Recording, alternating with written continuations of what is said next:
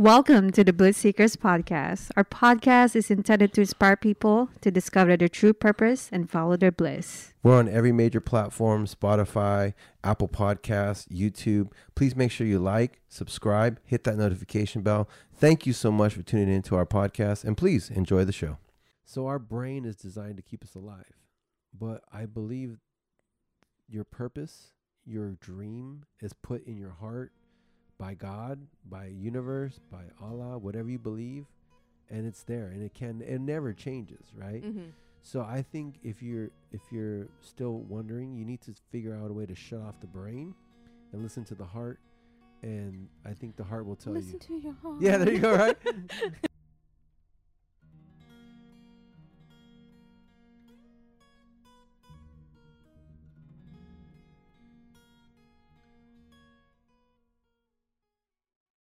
Welcome back to the podcast. Today we have another special podcast. So we're in this series where we call guest hosts. So last week we had Brian Avila as our guest host, and Jessica, she was the videographer, but also on the podcast. But guess what? We made a switch. We're pivoting, right? So Jessica's now going to be our guest co-host for a little while. We'll see how that goes. She also does a great job in the videography, but we're just gonna get together and have a little conversation, chat about some topics that are going on right now. By the way, if you're new to the channel, we welcome you. Welcome to the channel. We appreciate you.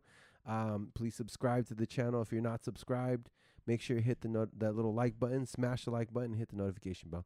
But anyway, so Jessica, how's it going? Pretty good. Gonna, try to get used to this new co-hosting thing, since unfortunately Brian is too good for us. He's such a busy guy. He's got so much going on. He's got his own stuff. So I'm excited to try something new. Yeah, when we brought Brian on, it was always like a guest kind of tryout thing, and we love Brian. Brian, I know you're out there building a big business. You're always welcome. You know what I mean? But now Jessica's the co-host, and I think it's going to be a good mix. Tell them a little bit about your background. You do have a background in this, right? Yeah, so I have a degree in broadcast journalism from San Jose State University. And so I have, I did a vignettes, like a little mini profiles and stuff. So where I did interview, like refugees coming from Syria and Iraq. They were escaping, from ISIS and all the Taliban. And so we went to Greece, and we actually interviewed them on their travels and what they're doing and how they're going to try to survive. And we went to the camps and stuff. So, I definitely have experience in filming and interviewing and that type of stuff. Wow, that's pretty cool. Yeah, it was intense. It was really intense. What part of Greece did you guys go to? We went to Athens, and then we went to an island called Lesbos, which is where they were. Yeah. What? Yeah, Lesbos. Don't get too excited, Isaac. Sorry. Distracted, right? So Athens and Lesbos. Okay. Yeah, Lesbos. Yeah. So that island is actually, if you go to the beach, like the coast, you can actually see Turkey. And so the refugees were fleeing from Turkey to Greece on like little boats or whatever they could find to get over. And I don't think that was the island where they found that little boy who had drowned. I don't know if you remember that picture of the little Syrian boy. I don't remember the picture, but I do remember the story. Yeah. So that was, so a lot of people over there were helping the refugees, with, like, when they got over, they tried to help them. And some people weren't so happy with refugees coming over. So it was a very intense and, like, eye-opening trip. Because, when you hear about it here, it's just like, oh, yeah, like, da-da-da. But then you go and you see the faces of these 13-year-old kids who are, just trying to survive. Like, their parents are just, like, trying to get them somewhere where they can survive and have kind of a normal life. Mm-hmm. And there were so many, like, intense stories about people witnessing their family members getting beheaded or, things like that. Little girls, like, were so affected that they were trying to commit suicide. And so it's just, like, super, super intense. But yet they're so kind. I went to one of the little encampment, the little camps. And one of the little girls, we went to her little camp, and she was showing us around her room. It was her twin sister, her little brother, and her parents. And her mom had made their favorite dish for dinner. And they're asking us, like, take some. And I'm like, no, like I'm not going to take food from a refugee. And then so I felt so bad. I was like, oh no, it's okay. And they were so hurt because they were like, wow, you turned us down. But it was just like I don't know what to do here. Yeah. Like, obviously I want to like, accept that, but I don't feel comfortable taking away food from someone like going through their situation. Yeah, that's a pretty tough scenario, and it's true, like you say, we become kind of desensitized because the media just shows whatever they want to show, their perspective, right? But Yeah. then when you're actually there, and just to think about what you just said, like imagine watching your family members beheaded and being like a little girl and like experiencing that, and but then just the fact that they're such kind, giving people, that they're refugees, they probably have a shortage of food, but whatever they have, they want to share. You know what I mean? Exactly. Yeah. And they're so smart. Like the little girl, she spoke what did she speak? She spoke Arabic, she spoke English, and she spoke another language. I forget what it was. Greek. I don't know. It was like she just like spoke like 4 different languages, and I'm like, oh my god, you're 13, like a refugee speaking all these, like, oh my god, like, and I'm like friggin' 23, speak English, maybe like a little Spanish, Yeah. but I'm just like, dang, like, whoo, she was so smart. And they were trying to get to Canada. I remember them saying they wanted to get to Canada and go to school to become doctors. Okay, so this was this was Syria and Iraq. Was this when was this? What was going on? Why were they fleeing? Was it the Syrian It was war? ISIS and okay. yeah, Wow. yeah. So Yeah. Okay, so this was when ISIS was at its peak, like really bad. yeah, it was. I think it was in 2018 when I went.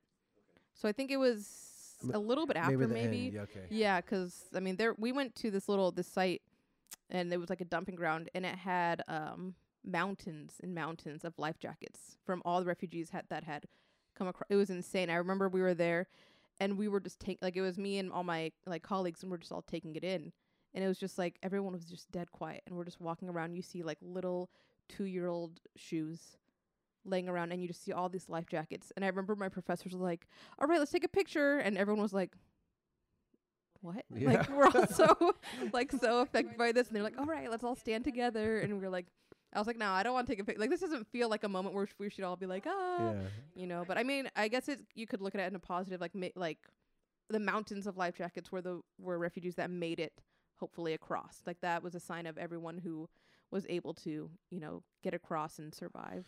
Yeah, that's crazy. I mean, when you said that I just had this picture of like basically a mountain of life jackets. It literally was. There was just heaps and heaps of just life jackets from like little kid size to adult. It's insane. It's insane what they have to go through just to survive, Yeah, that's crazy. And so our ex-videographer, Hatem, he's actually from Syria. Oh, nice. So he left Syria in 2010 thinking he was just going to come here to get his degree and then go back and run a company in his home country. Oh, no. And a year after he left, that's when the revolution broke out. Oh, no. And he has not been able to go back since. Right? That's crazy. Yeah. So, wow. Yeah, that is insane. See, guys, like, we just don't understand. We don't appreciate things sometimes. So that 100%. kind of stuff really makes you especially since you were young, like so young when you experienced that. I'm sure it made a pretty profound impact on you.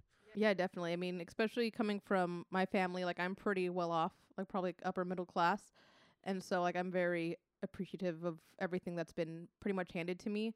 Like it's basically like, you don't choose where you're born. Yeah. It's like when I've seen people here like, or heard them say the birth lottery, you won the birth lottery, so it's like I'm really grateful for what I have, and I just wish other people were willing to share. Like I want to like help. Like it's just also when you like I want to help, but it's just like how. Yeah. It's like what I feel like the issue is. Like I want to help, but like where do I get started? Right. How do I help? Like in what way would actually be helping them? Well, just by you telling the story right now, Exactly. you're already somewhat helping them. You know what I mean? That's what our mission was. So we actually had a website, and we had all the little profiles that we did of all the different families and people while we were traveling. So we went to Greece and Italy, and that's what we were doing over there. So it was very eye-opening, very intense, very awesome trip, because I have anxiety. So that was my first trip like away from my family. Okay. Wow. To like a different country. What a first trip. So like I've traveled in the US, but that was my first time Yeah. out of the country, and out of the country without like my support system. Yeah. So it was really, really intense. I was like, oh my God. Yeah. Like That's the kind of trip that will change you forever. Definitely. You know what I mean? Like you'll never come back the same. Mm-mm. You know, what kinds of, so I mean, obviously you guys were there, that you were helping by sharing their story, you know, because I hope so. Yeah. if nobody knows the story, you know, Mhm. then they don't know that they can help. They don't even know what's going on, right? Exactly. Yeah. But how do you feel that changed you, I guess, from, you know, previously where how you were, you know, to after that trip? Do you think anything changed? I think I kind of like, I remember our first interview. We were going down to this park, and I remember my stomach was just in knots. And I told my professor, like, I can't do it. I was like, Yeah. I can't go. Like, I'm getting anxious. Like, I just can't do it. And I was sitting in my room. They had all gone down to the lobby, and I was sitting in the hotel room by myself. And I was like, Jessica, like, you can't fly out this far and give up like this. Like, we have to push through. So I was like, okay. So I went downstairs, and I met up with everyone. My stomach was still in knots. I felt like I was gonna throw up, but I pushed through it, and I went, and I got to, you know, meet all these wonderful people with stories to tell. And I was super, I think it just taught me, like, don't give up. Like, it's, things are tough, but obviously other people have it tougher. And if you're trying to help, like, help. Don't just call out, like, 'cause you're not feeling great. Like, go out there, tell their story, help them. I know it's, like, scary, it's new, but, like, just try it and, you know, push yourself to new limits. Yeah, so you kind of made a breakthrough. Yeah. Yeah, that's pretty cool, you know? Yeah, it was really intense. Yeah, so so that kind of gave you like a confidence, or maybe like things are not as bad as you made them before in your mind. Yeah. Yeah, like, it's like, just try. Like, I feel like, you know, I built things up in my head of what can go wrong. Yeah. So then it's We all just like, do. yeah, Yeah, you know what I yeah. mean? So it's like, just go and experience it. And if it's bad, then you know. And then if it's not, there you go. Yeah. Yeah, but it was a great trip. And I went with a group of friends. And so it was a really big group of us. And we all, you know, were together and were each other's support systems. Because one of the girls, Shauna, she spoke Arabic. So she was actually, like, conversating with them and actually hearing their stories in person, right? Because we can't. A lot of us couldn't understand what they were Right. saying. Right. She was like the We- translator. She was, and so I know, like, it was so intense watching her, like, having those conversations, Yeah. because I could see it on her face. Like, what they were saying was very emotional, like, very heart wrenching, Yeah. and so she took on a lot. And, like, I'm like, she's so strong for Yeah. like, and she's actually from, I think she is from Syria. Okay. So she Wow. was, like, listening to the stories of her people, and it was like, I was like, I don't know how she does it. She's so strong. I Yeah. was like, that's intense. That's crazy. You know, it's kind of like she was watching it live while you guys are like watching the subtitles after. You know Yeah, what I mean? yeah, exactly. Well, that's cool though. That's a very unique experience. So Yeah. that was all. So as you guys can see, she has experience to be a co-host and be part of this, right? I hope so. That was like kind of like really intense journalism, basically, right? Yeah, it was. It really was. And I mean, I had, like, my favorite professor with me, who is from Afghanistan, and she is amazing. Like, her stories are great, and she's a really great reporter. So it was really great having her as, like, a mentor. Okay. And then we had our other professor who, I think she spoke a little bit of Italian. So she was both of them were great. Like, they were my favorite professors in college. So it was really nice going on a trip with them and already having that relationship with them, and just, like, having them there as, like, a support system as well. So it was a great trip. That kind of Some stuff. real so. hardcore journalism. Yeah, it was. I'm grateful for it. And so you that know? was a school trip? Yeah, it was a study abroad trip. Wow. And that, like, we had to do a study abroad trip to graduate. It was one of the requirements. So they had different options, but I definitely, like, took this one because my friends were taking it and my favorite professors were leading it. Mm-hmm. So I was like, it was a no doubter. Like, I got to take this one. Yeah. Well, I think you're pretty glad that you did. I'm definitely glad I did. Yeah. Yeah, it was great. Yeah. So I mean, yeah, that's awesome. I mean, by the way, if you've ever traveled abroad and had any type of amazing experience, please let us know. Leave it in the comments, right? So we're going to talk about some things today. You know, mainly we want to talk about relationships, the Olympics, and figuring out how to follow your bliss. But let's talk about it because we have a unique perspective here. Because you are a millennial. Yep. And I am Generation X, right? And we are now both basically single in this new generation, which is, I don't know if you call it Gen Z or if you call it I like, think it's Gen Z. yeah, Gen Z, or maybe the one before Gen Z. So anyways, we're both single, and different generations, different maybe ways of how dating was in my day and then your day and then how it is now. So we're going to talk about that, right? Yeah. Obviously, I'm 43 and you're 30, Mm-hmm. right? So that's a 13-year difference. That's about two generations, maybe Yeah. maybe one Maybe one, one yeah. giant generation. But yeah, so I remember when I was young, and basically there was really no dating apps back then. There was no smartphones. We still had payphones. We had pagers. Oh my God, you're ancient. Yeah, right. Do you guys know what pagers are? Right? Back in my Yeah, day. we had a payphone and a pager. Yeah, so we would do pagers and like pager codes, and Oh my God. there was no social media. So if you did some stupid shit, the only people that would know were the people that were there, right? Okay. Yeah, so it was a different time because people communicated. People actually had phone conversations. Texting wasn't a big thing. It was starting to come out, right? But I've also dated in the texting generation, and then the social media and dating app generation. And another thing we were going to talk about is how do you find friends, at this time, especially me, because, in your 40s, maybe in your 30s too, this is where like most of your friends are already either married, starting to have families. And if you're not on that little path, you're kind of like, They're kind of like, bye. yeah, Like, all right, we're off. Yeah, definitely. I mean, so do you think it was less stressful dating in like your era without like the texting, without like thinking like, oh my God, when are they going to text me back? Like, did you ever feel like that at like, when are they going to call me back? Was it more like, all right, I had my like 2 hour phone conversation, like I'm good. Like, was there a big difference, you think? that's a great question. So there was no ghosting. There was no, are they going to call me back? Pretty much, obviously, because it's going to date me. But when you called somebody, it was a landline and they had to pick up. And if they didn't pick up, their mom did. And you'd be like, is such and such there? And their mom would say yes or no, right? It wouldn't be like they're not there, right? So I guess to answer your question, no, there wasn't a lot of that. And, not to toot my own horn, but back then it was I didn't have a lot of issues dating, I don't know if that was a good thing or a bad thing, but I would never get turned down by anybody. But to answer your question, I think it was almost impossible to ghost somebody because you knew where they lived. Their landline rang at their house and somebody was going to pick And it up. they didn't have caller ID, right? Yep. So you got to pick it Yeah, up. so you don't know who it is, Yep. right? You're like, hello. And actually, they say back then, putting someone on ghost would be letting the phone off the hook so it's busy. Right? That's So we're true. trying to call and it's busy, right? So no, I don't think we had a lot of that.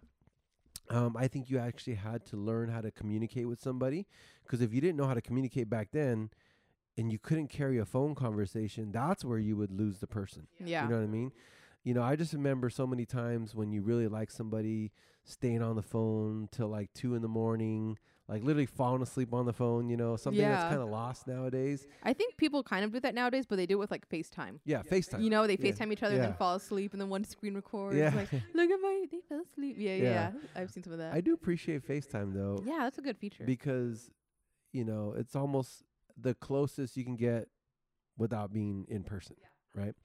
So what about you? Like, talk about, maybe when you first started dating to the changes now. Have you felt that kind of issue or those kind of problems a little bit? To be honest, I haven't really had a crazy dating life. I feel like movies and media like kind of place an unrealistic expectation of what you're gonna go through. Like, I feel like I was expecting like, all right, I'm gonna be in high school, I'm gonna meet someone, we're gonna fall in love, and we're gonna like be forever together. You know what I mean? Like that whole like step after Fairy step. tale? Yeah. Yeah. And then I was in high school, and it was just like, like I had crushes, but there was no one that where you're like lock eyes and oh, I love at first sight, Yeah. nothing like that. And so like I really didn't date throughout like high school and college, so that's why it's like a new. I mean, I did a little bit, and when I started dating, I was using the apps, like whatever dating app Mhm. was out there. What was the top app when you just started using them? I think Tinder was. Tinder, okay. Yeah. I mean, I know that's more of like a hookup app now, I think. I don't know. I know there's like different like It was like the first major one, I think it was. Like I just remember like going on there and like swiping with my Yeah. friends and like, oh look, this one liked me. Yeah, Like, yeah. yeah, so that was I used that one. But yeah, so I remember like my friends all dated, and I remember being in high school and I'm like, oh my god, they're gonna be together forever. Yeah. Like, you know what I mean? Like you're so young and you're like, oh, Yeah. they're the it couple. Yeah. And then they like obviously break up, but it was I just remember like looking back, it's so funny being that young and be like, oh my god, those two are gonna be together forever, you guys. Like they're so cute. And I was like so naive too, because when I grew up kind of sheltered, I guess. So when I was in high school, when people were dating, I was like, oh, that's cute. Like they hold hands and they like kiss, Mm-hmm. and that's all they do. Yeah. Yeah. Yeah. Right. Yeah. Well, obviously they can't do the other stuff No. at school, right? Yeah, I was like, no, because they're too young. They wouldn't do that. Yeah, Like no. that's for marriage. Yeah. It was like, oh my, rude awakening for me. I was just like, oh, okay, like, oh. Oh, wait a minute. They Like, started wait. before high school? Yeah, I was like, wait a minute, what's going on? Yeah. That's not what my mom told Yeah. me. Yeah, I was a little sheltered with the whole like all that kind of stuff. And then my best friends were my neighbors, and his dad was a pastor, and so like I had a very like, you know what I mean. So I wasn't really, I don't know. I was very sheltered, and I was very back then in that age. I was very close-minded when it came to things, and I think that really hindered me Yeah. because you know my friends. I mean, we're young. They're gonna experiment. They're gonna try drugs. course, They're gonna do yeah. that, and I was like I would get so upset. I'd be like, why are you doing that? You shouldn't be doing that. And I'd get so angry. And I remember being like looking back, I'm like, why did I cared so much? Like, I don't know why. I think just 'cause it was so ingrained in me, like, you're not supposed to be doing this. That's not right. And so then I would get so upset that they would do it.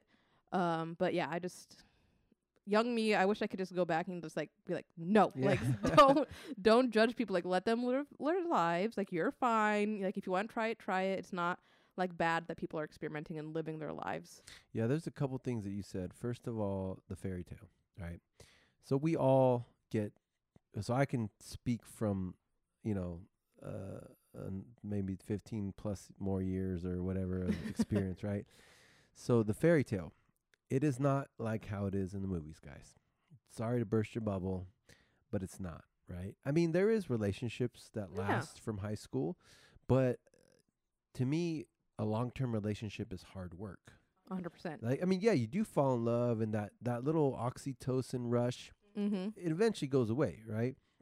And eventually you have to get to know the person. Eventually you have to compromise. Eventually you have to really commit and work through it, and it's not going to be perfect, right? So number one, the fairy tale is not real. Sorry. No, like 1 in a million, maybe. yeah, but yeah. yeah, maybe. And even they have problems. Yeah, it's You know what I not. mean? Yeah, nothing's ever gonna be perfect because I mean, even in like movies, they cut right.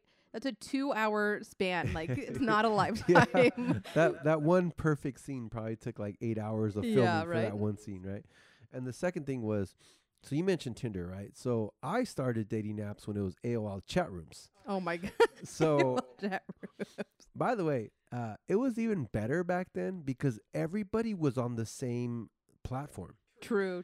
So imagine like everybody and their mother is on the same thing, and there's like gazillion chat rooms. Like I still remember. So I think it was 1996.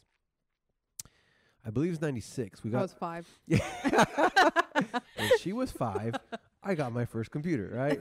And I was probably 18-ish, maybe 95. I don't know. Mm-hmm. AOL comes out. You used to get this like CD and you have to Oh my download it, gosh. right? And you know, it's funny how we're so angry when our internet's not like I know, super like so fast. Talk about dial-up. I remember when you, yeah, it would take at least 3 to 5 minutes just to log on.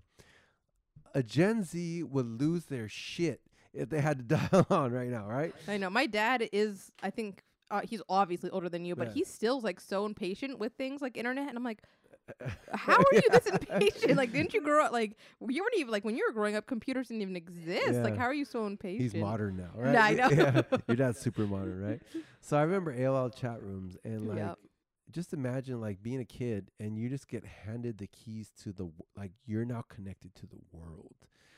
Yeah, like I used to be stuck there for hours and just chatting and we used to have like screen names and like. Oh, I remember my screen name. Oh yeah. Yeah, it was Animal Lover 124. Oh, there you go. Right. Yeah. Mine. Don't sue me Oh here. gosh. Actually, a girl told me to get it. It was Green Eyed Chulo. Oh no. Because I used to have green eyes. They're like hazel now, but I'm like, what do I pick? She's like, Green Eyed Chulo. I'm like, okay. Now it sounds really stupid, right? But I actually still have that email. That's amazing. That's the email I use for all my junk stuff. Like, when they say sign up for 10% Yeah, or whatever. yeah. That's my AOL email, right? That's so funny. So I probably had that email for 25 years Wow. or more, 26 years. Wow. So anyway, so it was AOL chat rooms. And then I remember the dating apps were like Plenty of Fish. I don't know Oh, if you yeah. remember that one.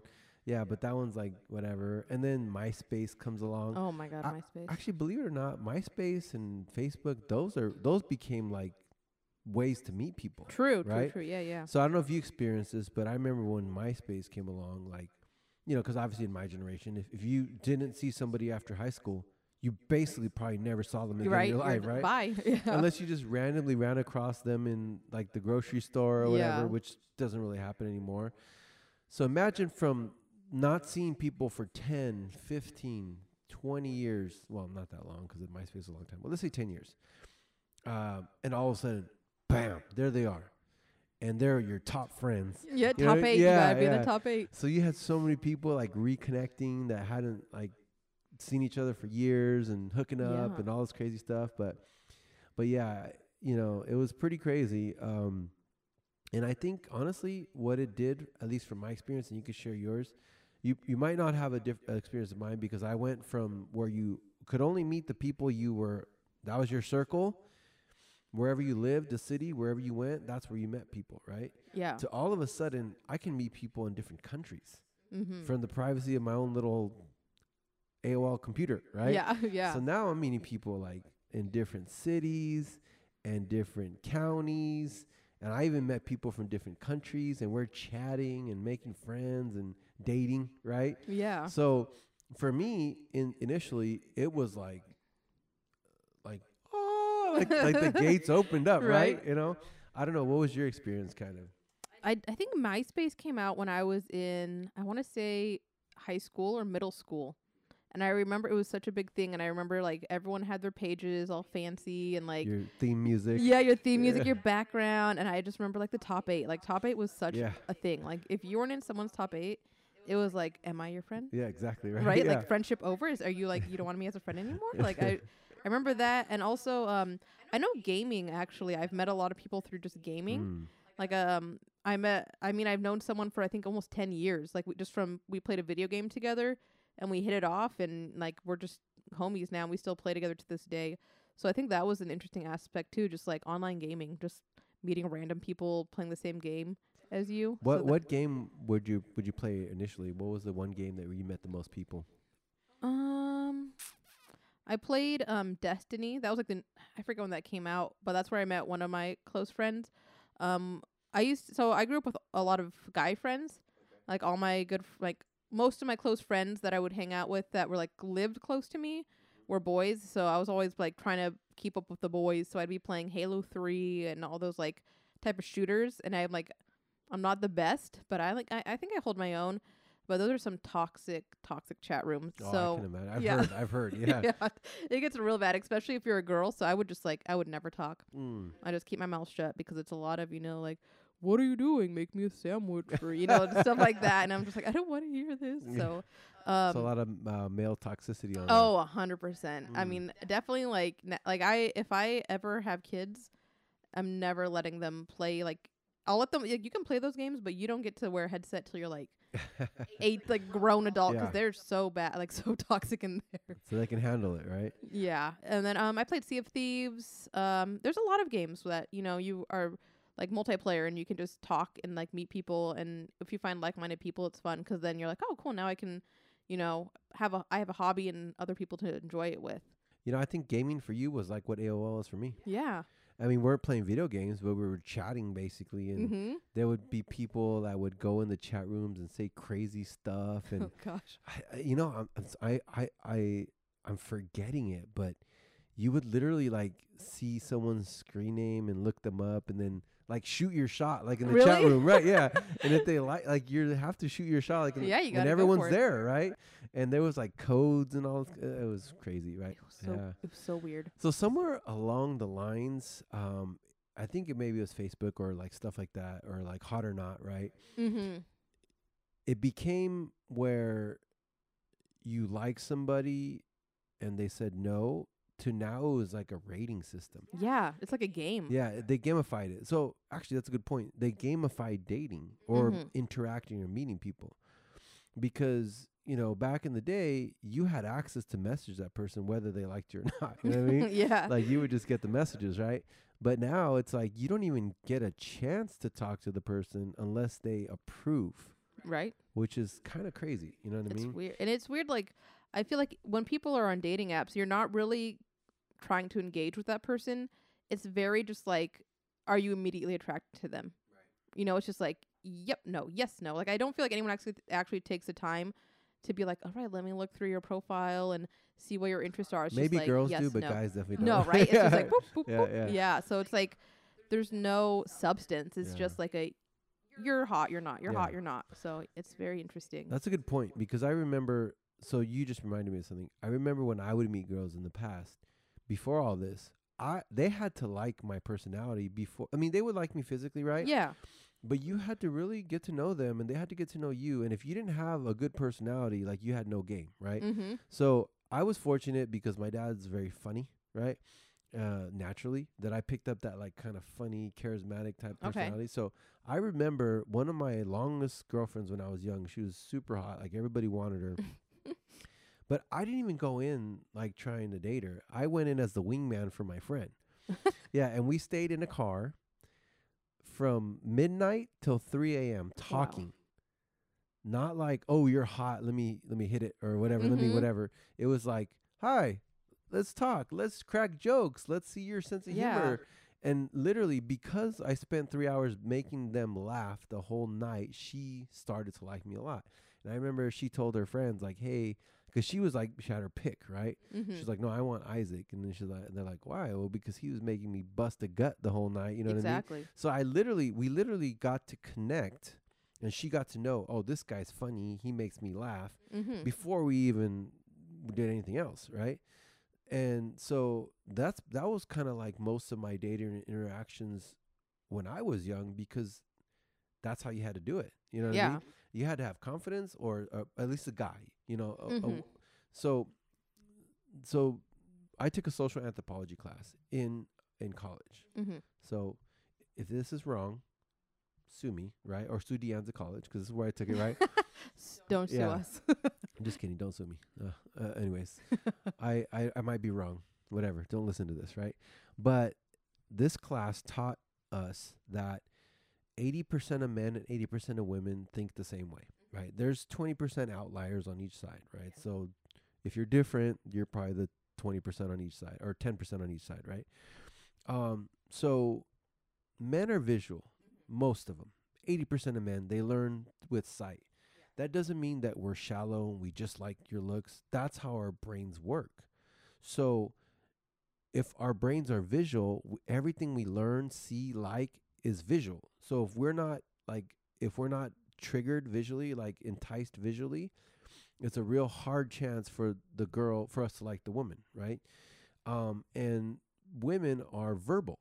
So you could be a super hot, good-looking guy, but if you are like a dull as a rock, you don't have any personality, you will instantly become ugly.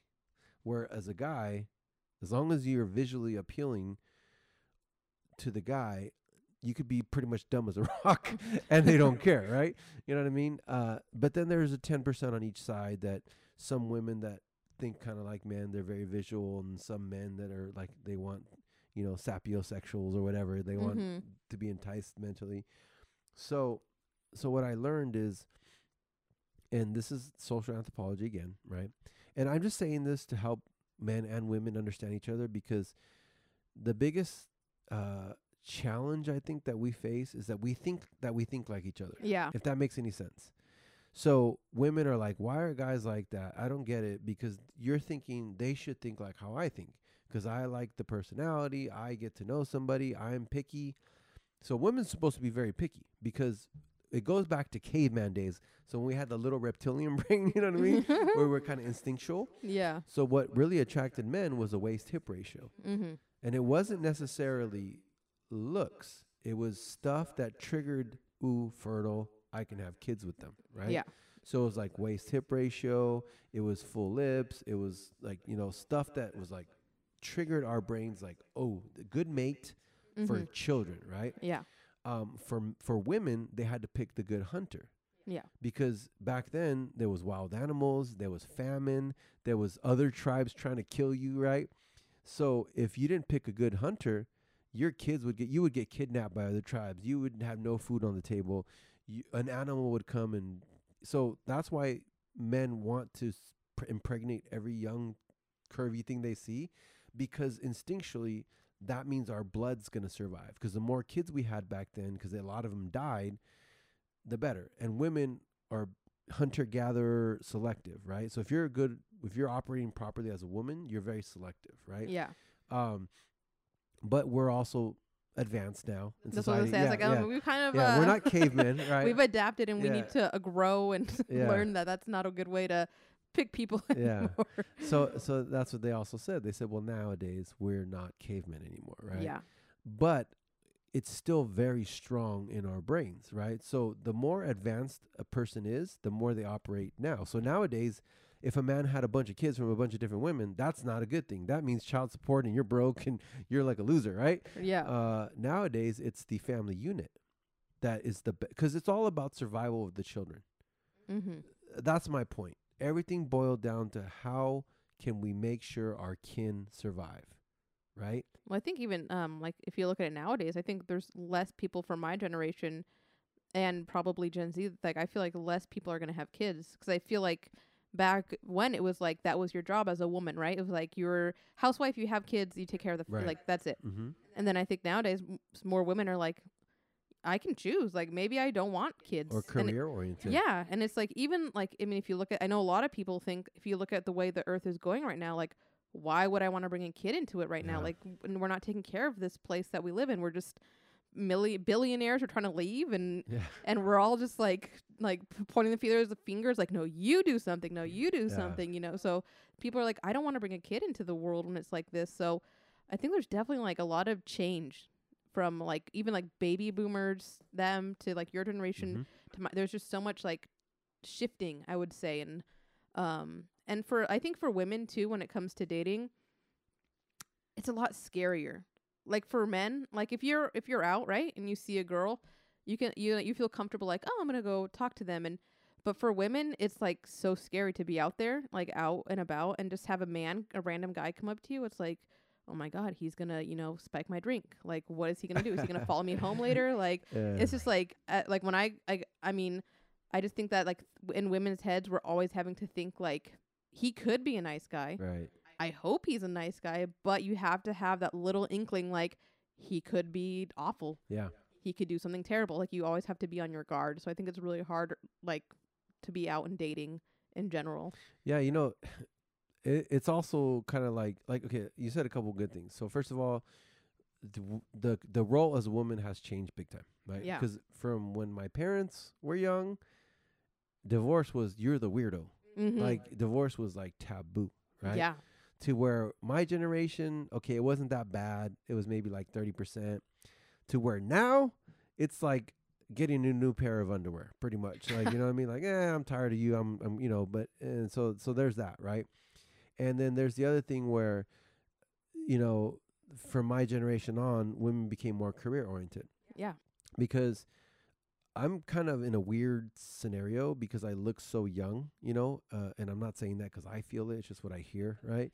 That I meet more girls in their 20s, like mid to late 20s. I mean, I've met girls that are super young, but it just there's no. I mean, it's Not super young. They were of age. They were yeah. 21. I mean, like 22. Okay, yeah. there we go. That's Sorry. let's clarify. Thank you for clarifying Not that. super young. Everything- super young is 21 to him. Everything legal. So 22 is like super young for me, right? Okay, Yeah. there we go. Whew. But like where there's an attraction, but then there's like no mental like connection. Mhm, It's like, yeah. well, I don't even get them. It's like, what? You know What's what I mean? TikTok? Yeah, yeah. No, I know TikTok, Yeah, but I'm it's just like it's just weird, right? Yeah, it's different. But then I go, okay, so let me try to date women around my age, right? And then I met a lot of people. So it's weird. 37 seems to be like the year if I go towards my age, Mm-hmm. because I think anything older, like I want to have kids, Mm-hmm. okay? And you know, you're a woman. I mean, women know the older you get, the more dangerous it is. Yeah, The more it's risk to the kid, right? for both. Yeah, it's Yeah. dangerous for both mom and kid. Yeah. Yeah. So, I mean, shoot, if I want to meet somebody and have kids, like if they're close, I mean, if they're my age, I can pretty much forget about it. So technically, I cannot really date anybody my age. I mean, but there's modern medicine now. I think Yeah, women are able to have kids a little later in life nowadays. true, but it's very risky. You know Yeah, what I mean? and I think most women that are maybe in their 40s have already decided whether they Mhm. want kids or not. Yeah, and so it's like, okay, that's very true, you know, because I've heard of women having kids in their 40s and the Yeah. kids are fine, right? Mm-hmm. So there's my like rock and a hard place here. It's like, okay, if I truly want to have a family, I need to go a little younger because I need to have a woman who's around the age where she's mature enough now, because Mhm. obviously a 22-year-old ain't gonna do nothing mentally, Yeah. right? Unless they've been through some shit, you know what I mean? Probably like a Syrian refugee that's seen people Maybe. die. Maybe they're a little bit more mature, but you know, so like maybe mid to late 20s, because then we can get to know each other, fall in love, the fake fairy tale, right? Yeah. And then know each other well enough to go, okay, this is a person I want to have kids with, and she's Mhm. still maybe 30, or 29 or 32, so that she's got time. You know what I mean? Yeah, I mean, because it's not like you're gonna meet someone, babies. Yeah, exactly. You know, right? so you have to meet someone, date someone, Yeah. getting Well, we've already that's the way you're supposed to do it, right? get engaged, get Yeah. married. Then that's gonna take at least Yeah. I would think 5 years. I don't know. I honestly, I might have kids before the marriage thing because I'm I'm gonna divorced. tell your mom. No, but I mean, it's about being still with the person. Yeah. But I think the marriage thing is not as important as the kid because of my age and, you know, whatever. Because, I mean, I do look young, but, I mean, I'm 43. I'll be 44 this year. So, realistically, the earliest I can have a child is 45, 46. Yeah. So now, when my child is in their teens, I'm in my mid to late 50s. Now, I Yeah. take care of myself. I'm plant-based. I work out. But a teenager in your 50s, like, you got to have some energy, right? Yeah. Especially even a young kid in your 40s, you know, like running around, not sleeping and all that kind of stuff. Yep. So there's a lot of things I got to consider, right? But yeah, so going back to your point, I've met a lot of women that are in their mid to late 30s that haven't had children. And it's kind of like, I'm not going to say sad because it's a choice, but you could see it kind of in their eyes that like they kind of missed the boat. You know what I mean? They kind of listened to everybody. And now they're in the place where they're like, okay, I have to accept, like I don't know if they're just, I mean, maybe they say what they're saying is true, but it almost seems like they're just like, well, I chose my career. I started maybe dating a little late in life. So now it's like, I may not ever have kids. You know what I mean? Or they have to adopt or stuff like that. You know what I mean? So that's kind of like a tough thing for, you know, these women who become career oriented or start late or stuff like that. You know what I mean? it all depends too, because I mean, I think that was like the eye opening thing was that like some women don't want to have children, Right. right? And I think that was like for older generations, it's like what? Yeah. For especially What do you mean? Like yeah. I think my dad, I think he has a twin. He has 2 twin sisters. He has an older brother and a younger. So he has like a big family. Like Right. a lot of older generations had like 6 to 8 kids. And so when women are saying, you know what, actually, like, I don't want kids, like, that's a lot of responsibility.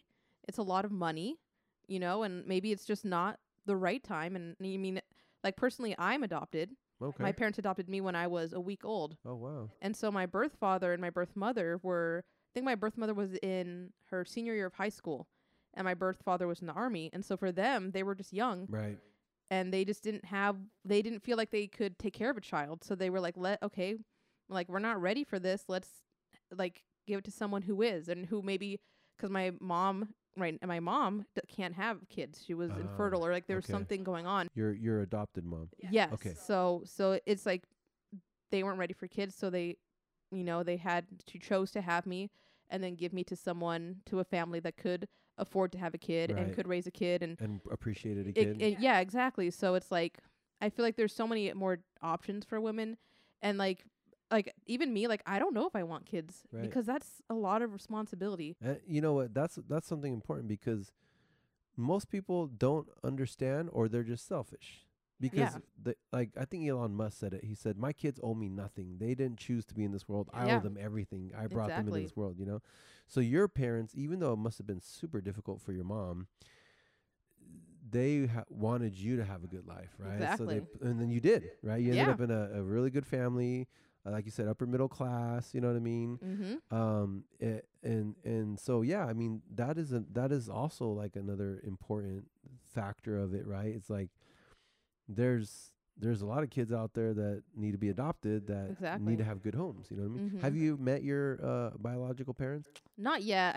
So originally it was supposed to be an open adoption, but I think it was too hard on my birth parents, so they made it closed. So they didn't want to know at all. Yeah, so I know I have a letter from them Mm-hmm. that they wrote me talking about why they did what they did and all this. I mean, it's very touching, and like every time I read it, I'm like, oh. Yeah. But I definitely I still want to meet them. Yeah. I just I'm just lazy, Okay. and I haven't took the time to like contact the adoption agency. I think it closed down, and I'm sure the records are somewhere. But so it's gonna be a process. Yeah, it's gonna be a project that I'd have to like really. But I'm 30, and I should have. Yeah. I can find them. I could have siblings. Like Yeah. So I mean, let's talk about that. That's another important topic.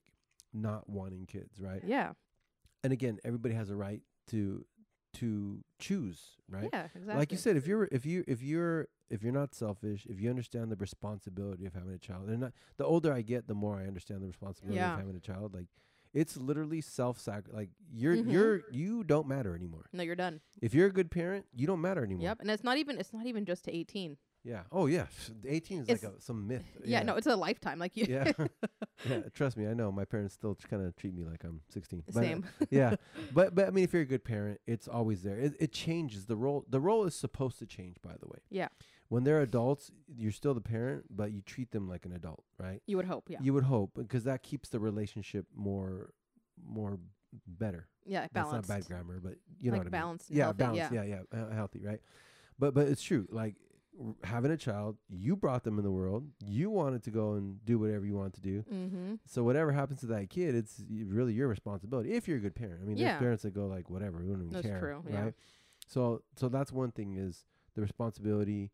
And then you mentioned it, like, and because I've had those thoughts too. It's like, do I really want to bring a kid into the world the way it is now? I mean, then you have global climate change, and it's tough. You know what I mean? Yeah. Like, and I believe it's even tougher now. You know? Yeah. I mean, just I don't know. But then again, what I've learned in life, what I see in my family, is it doesn't matter what happens around you.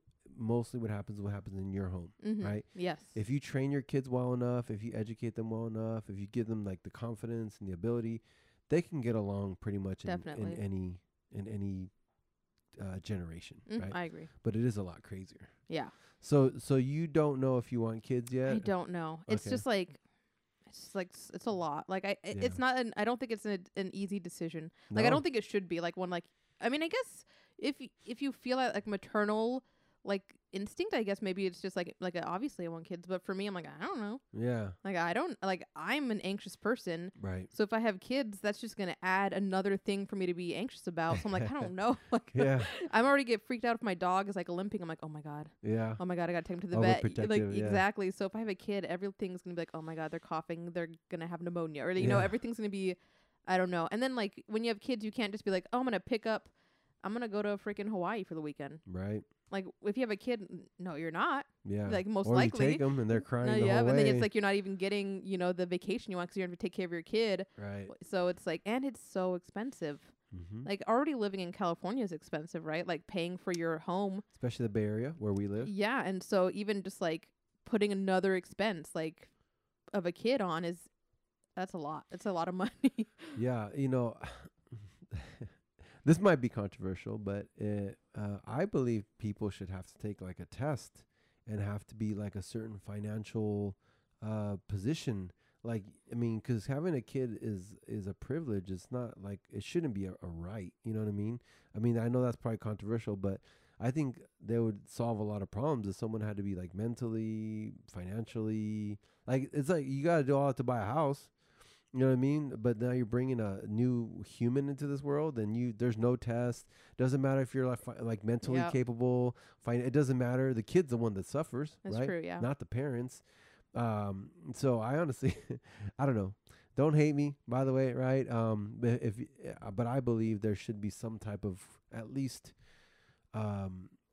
criteria, to have a kid, because it's only in the kid's best interest. I mean, right? that would be like impossible to do because right. there's millions of us. Yeah. Like, knock, knock, knock. Time for your annual like. Hey, the if you can Census get- Bureau, right? Oh my god! You can get pregnant or not? No, that would be that would be like government like controlling our bodies. Yeah. Well, I don't know. What do you guys think? I think you guys no, think it thank should you. be?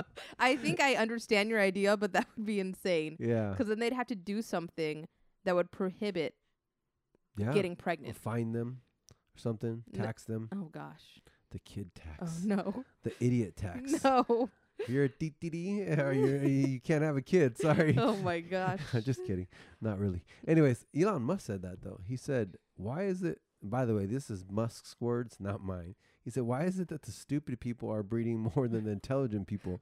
He's like, "We should be the ones breeding and creating more of whatever us." He should be sticking his money in more important issues than going to space then, Mr. Elon. If you're so smart, why are you wasting billions of dollars to go fly in space for 2 seconds? Yeah. Like I don't think you're as smart as you think you are, buddy. Yeah. I think, like you said in the last podcast or the last one we had, I think they've just conquered pretty much everything they could on this earth, and they're bored. Yeah. You know what I I mean, I mean, there's so much they can do here, though. That's what's frustrating is like, I understand they're like, I'm rich and like, I've discovered everything that I want to discover here. Let's go out there and like see but like, how about you just help your fellow humans? Like, we're all suffering.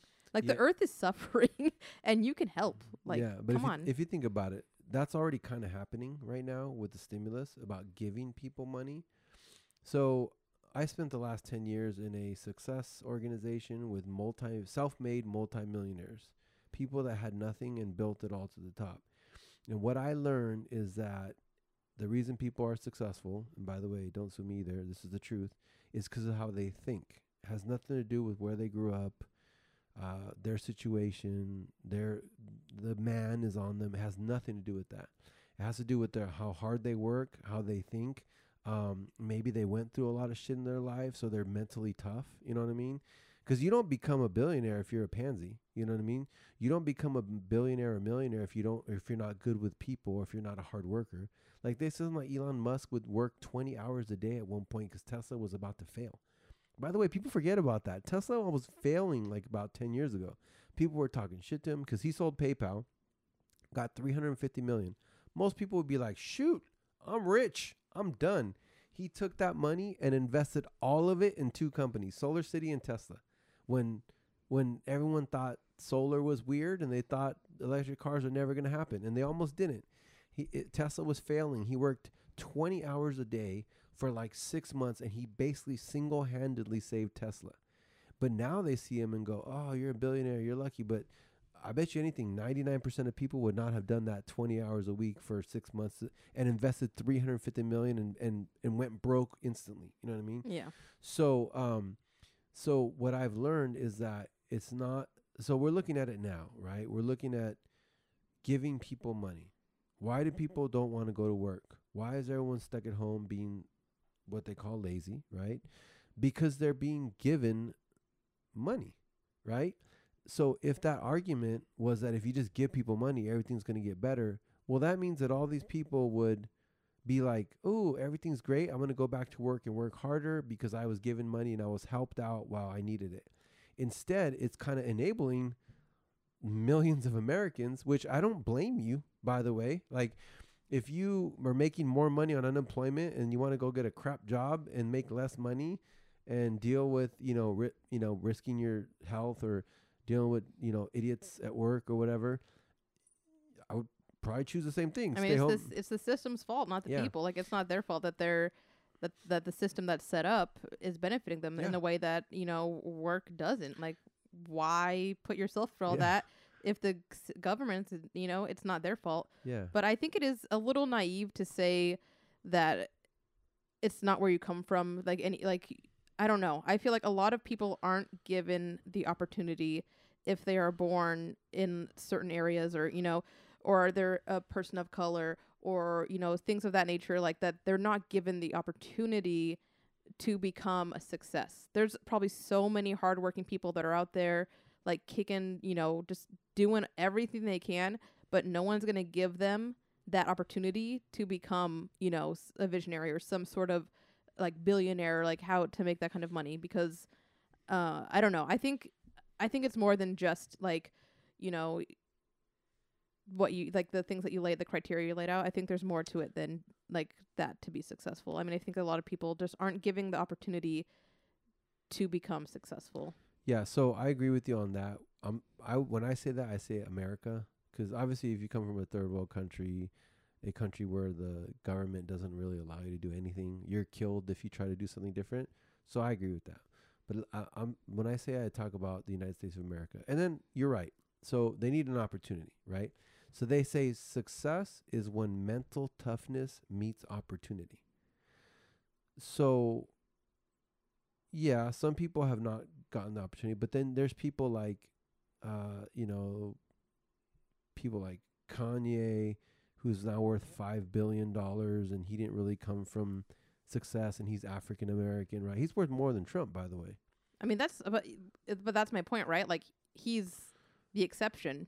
Right, but he's an exception because of the way he thinks. Yeah. Does that make sense? I'm just, Yeah. but I feel like being like, if you're white, Oh, no, you know what I mean? Like, Yeah. you're gonna have way more. Like, if you like try to list out like successful people, and I say, okay, like name like a white successful people, you can probably go like Bill Gates, Yeah. Steve Jobs. Like, you can just keep going, and then you Bezos. say, okay, now name a person of color that like.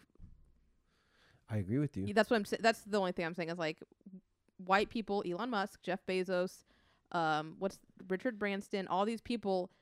The system is for them. It's like it benefits them. Like the system of America that has been put in place benefits white men. Yeah. No, I agree with you on that one. So I just think They have a easier, Yeah. and They were just given opportunity. Like, it's just way easier for them to become successful, to become, what they are today. Because I'm sure there's so many smart people out there that could become potentially like them, but they're just not given that opportunity. Yeah, no, I agree with you, and I've seen it, right? And so on the other end of that, I also believe that they want us to believe that, which is true. But the more you believe it, that okay, and I get it. I've seen racism like blatantly, right? Because I'm Mexican American, but when I was young, I looked white, right? So I had doors open for me because I didn't know what was going on, right? Like I remember it was like Cinco de Mayo, 1990 something, and we're walking across the street with me and all my friends, and they're all Hispanic, and look Hispanic, and these cops on horses come up, and they go, you, and you, sit down. So they said to all my friends, they pointed me like, you, get out of here. And I was like, all right, peace. I had no idea what was going on. They arrested all of them, gave them like jaywalking tickets. Oh my God. And we were like 15 or 16. We couldn't afford no $800 ticket. So then I was like, oh, okay. I'm starting to see that, the way you look, I had green eyes. I was light skinned. I looked Italian, right? Like white passing. Yeah, I could pass, Mhm. And I remember I was working for a professional NFL team. I'm not going to say the names, but I remember everybody thought they didn't know I was Hispanic, right? And I remember I was talking to this one guy, and then they're like, "What's your last name?" I'm like, "Estrada." They're like, "What are you?" I'm like, "Hispanic." Like, "Oh, don't let nobody find out around here." It's like he'll be gone in an instant. Oh And I my was like, God. "Whoa!" I was like, "Really?" I was like, "Dang!" So just stuff like that. So Yeah. I do agree with you, right? But I also understand that, like, if you subconsciously feel like you already don't have a chance, why are you going to even try? Does that make sense? Yeah. Like the victim mentality never helps you. It only weakens you and it hurts you. I get it. I know. I've seen it. I worked for football teams and majority African American, right? I remember we were driving down the freeway, and you know, it was 3 African American coaches and myself, right? And the cop goes by, and they all start getting nervous, and I'm just like, do like dummy, like, you know, never had any issues.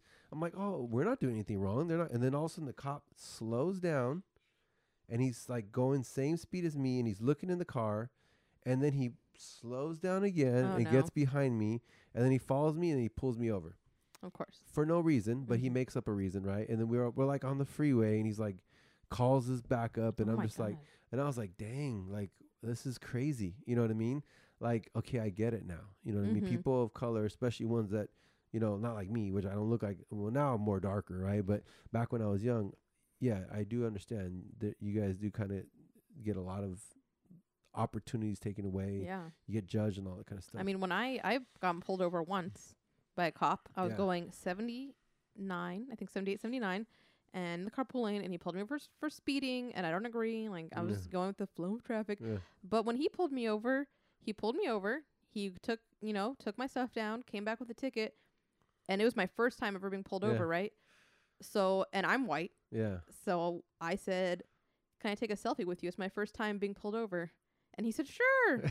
And so I have a picture of me, and I have a selfie, you know, with this cop that pulled me over. And I'm like, and then like looking back, I'm like, that is like the epitome of like white privilege, right? Yeah. Like I had no sense of like fear. I was just like, oh, let's take a picture with this cop. You weren't fearing for your life or anything. No, I was like, all right, it's my first time. Like, let's take a picture with this random cop. Like, it's just like, oh my gosh, like I can't imagine like being afraid. Like that's such an intense, like unreal thing, is that like the people that are supposed to protect you, you're like afraid of them. Like that's like, I can't even imagine.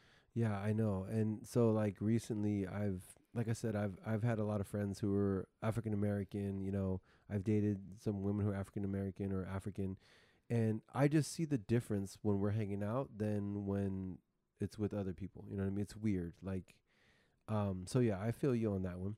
But I do also understand that the victim mentality doesn't help. Oh yeah. It only hurts you subconsciously, even without even realizing it, you know? And then some cultures, like I'm Hispanic, right? Like even within our own culture, we hate on each other. You know what I mean? Like, it's like crazy. It's like, oh, like you could do something good. Oh, you think you're all bad now? You know what I mean? Like, it's like, come on, we're supposed to support each other. And like, you know, so like we're fighting against, you know, cultural differences, then we're fighting against racism, then we're fighting against each other. It's a fight, yeah. It's like, Jesus Christ. I think it's really hard to get out of the victim mentality when you just feel beaten down, right? Like even when you're trying, you know, it's just no one's there to be like, let me like give me like hand out and be like, you know what, you're doing great. Let's, you know, I feel like some people potentially think I'm working so hard and I've been working so hard, but no one is there to see it, and no one is there to like help, because you can't. I mean, it's really hard to do something on your own, no matter if you're working 24 hours a day. I mean, it's really hard. Like it's not.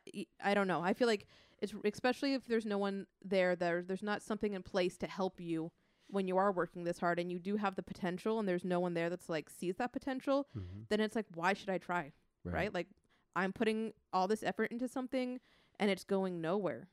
So I feel like it's a double thing. Like, yeah, that doesn't help. Like, if you're going to be like pity party all the time, like you're not going to get anywhere. But then again, if you're trying your hardest for years and years and years and there's no benefit to it, then it's like, why do I even want to keep trying? Yeah, I agree with you on that one too. But they say everybody who's successful goes, yeah, this took me 25 years, and 25 years later, I'm an overnight success, right? So success does take time, just like this podcast, right? Like I started like 9 months ago. This is the second Bliss Seekers 2.0. I mean, I'm not happy with the results, but I also understand that I can't think that. Yeah. I can't doubt. I can't put doubt and worry get in my head. And who knows, maybe I'm farther along than most people in 9 months. I have no idea. I have no basis of what to like judge it by, right? But I always want more. I want to do it, and I know this is going to be successful. I know it's going to take some time. I know there's going to be people that are going to come and go, right? But I learned all that in the last 10 years of seeing people build organizations from nothing and go from nothing to multimillionaires, and the habits it takes, right? So I know, like you said, like even if it does take longer than expected, and I hope it doesn't. Help us out, guys. Subscribe, share with your friend. But if it does take long, I think by now I'll be a little more mentally tough to handle it. Mm-hmm. But that's a big thing, by the way. It's mental toughness. Most people, and even me, I was a mental pansy before this company. We're mentally not as tough as we should be. You know what I mean? We're taught to be employees. Like, we're taught to look for jobs. We're not taught to look for opportunities, right? True. And it's not our fault. It's ingrained since like school. Yep. You show up at a certain time. You take a lunch at a certain time. Yep. You leave at a certain time. If you mess up, you get a bad grade. In entrepreneurship, that's how you learn, is by messing up. You know what I mean? Yeah. Like in school, you have to know everything before you do stuff.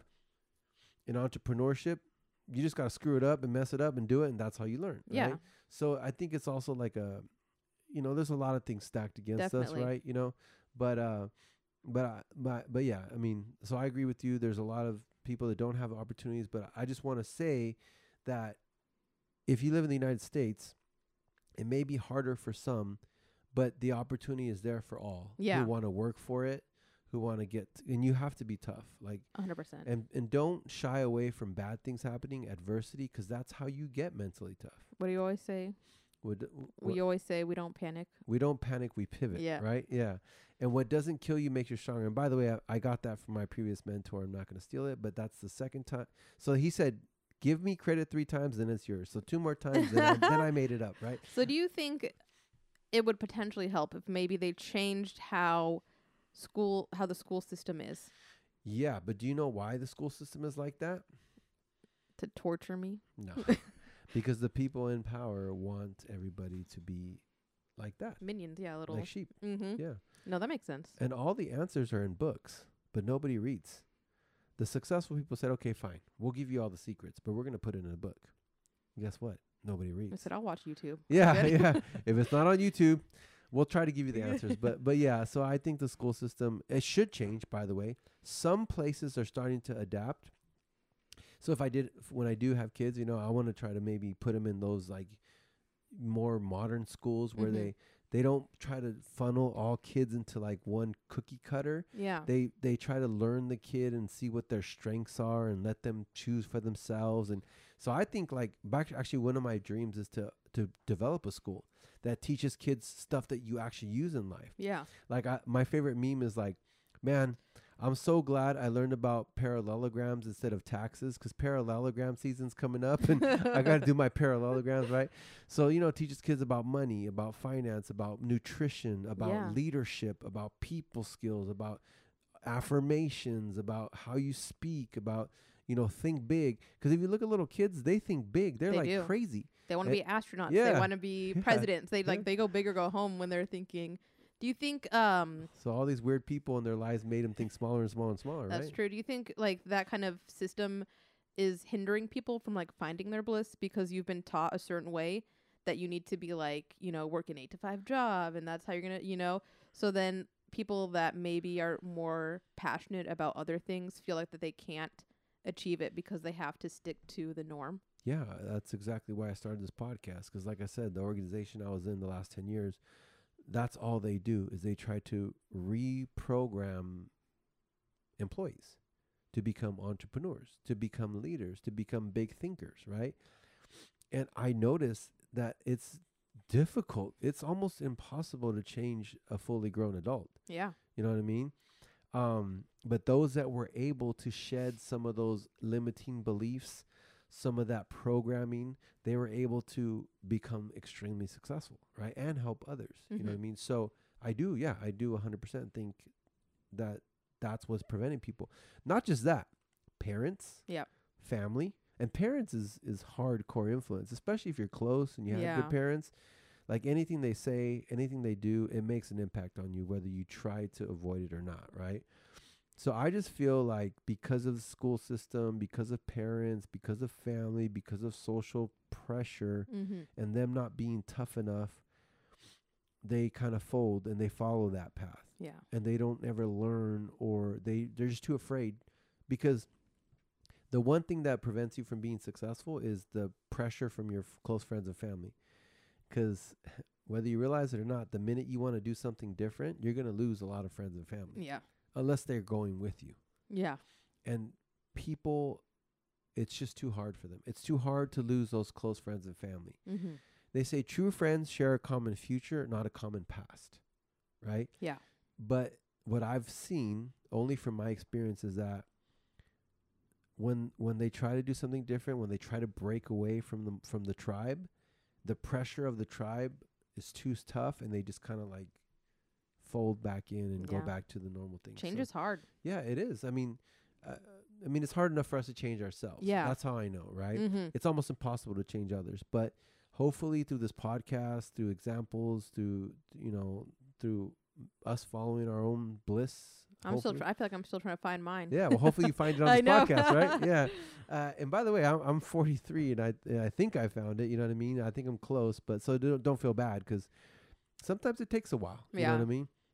But yeah, I do agree. I do think that's hurting a lot of people, and hopefully people who tune into this and listen to this, maybe we start to make you think a little differently. Just because that's all it takes is for you to kind of like wake up from the from the matrix, right? Yeah, exactly. It's funny because I do feel like I'm woke, and being woke is a lonely thing too.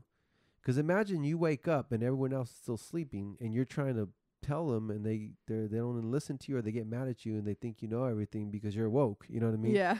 Woke kind of is like they say, ignorance is bliss. It is, right? Sometimes, right? And it's hard too, because like it's like, even if you tell someone, hey, look, the system sucks. Like you should, like, you can do better than this. Like you don't need to be a pawn. Like you can be, but then it's like, okay, like I love that. But then I feel like people are like, okay, now what? Yeah. You know, like you like that mentality. Like, yeah, I love that mentality. But then it's like, okay, now what do I do now? Now they don't tell them the truth. Okay, now you're awake. Okay, now you're going to spend the rest of your life relearning everything. Yeah. Forget everything you knew and relearn Here we everything. go. And hopefully you make it, right? Yeah. So I don't know. But hopefully through this podcast, our stories, our guests, us just chopping it up and talking, then maybe we'll wake some people up. Hopefully. Or at least inspire some people to think a little differently, you know. Eat a few more vegetables. Throw some vegetables in your diet. You know what I mean? You're good. Yeah, I'm just kidding. So yeah, we want to inspire people to find their true purpose, and we say follow your bliss, but it just means follow your highest excitement, right? Yeah. And though I think the one way you will know that you're on the path is how much energy you have. I have no energy. I must be on like the wrong path. I'm tired all day, every day. Well, that also has to do with the other stuff sometimes, but I think if you were really in your purpose, like you want to wake up. Like you're excited to wake up every day because you're like fulfillment is daily. And I just wish that feeling for everybody, even if it's just for like a short period of time. I wish that feeling for a lot of people, because I remember when I was working for the NFL, that was at that time I was like 18, 19 years old. That was like my dream come true. And like I'd be in traffic, driving from Oakland to Napa in rush hour traffic. So I'm on the road stuck for 4 hours one way, 4 hours back.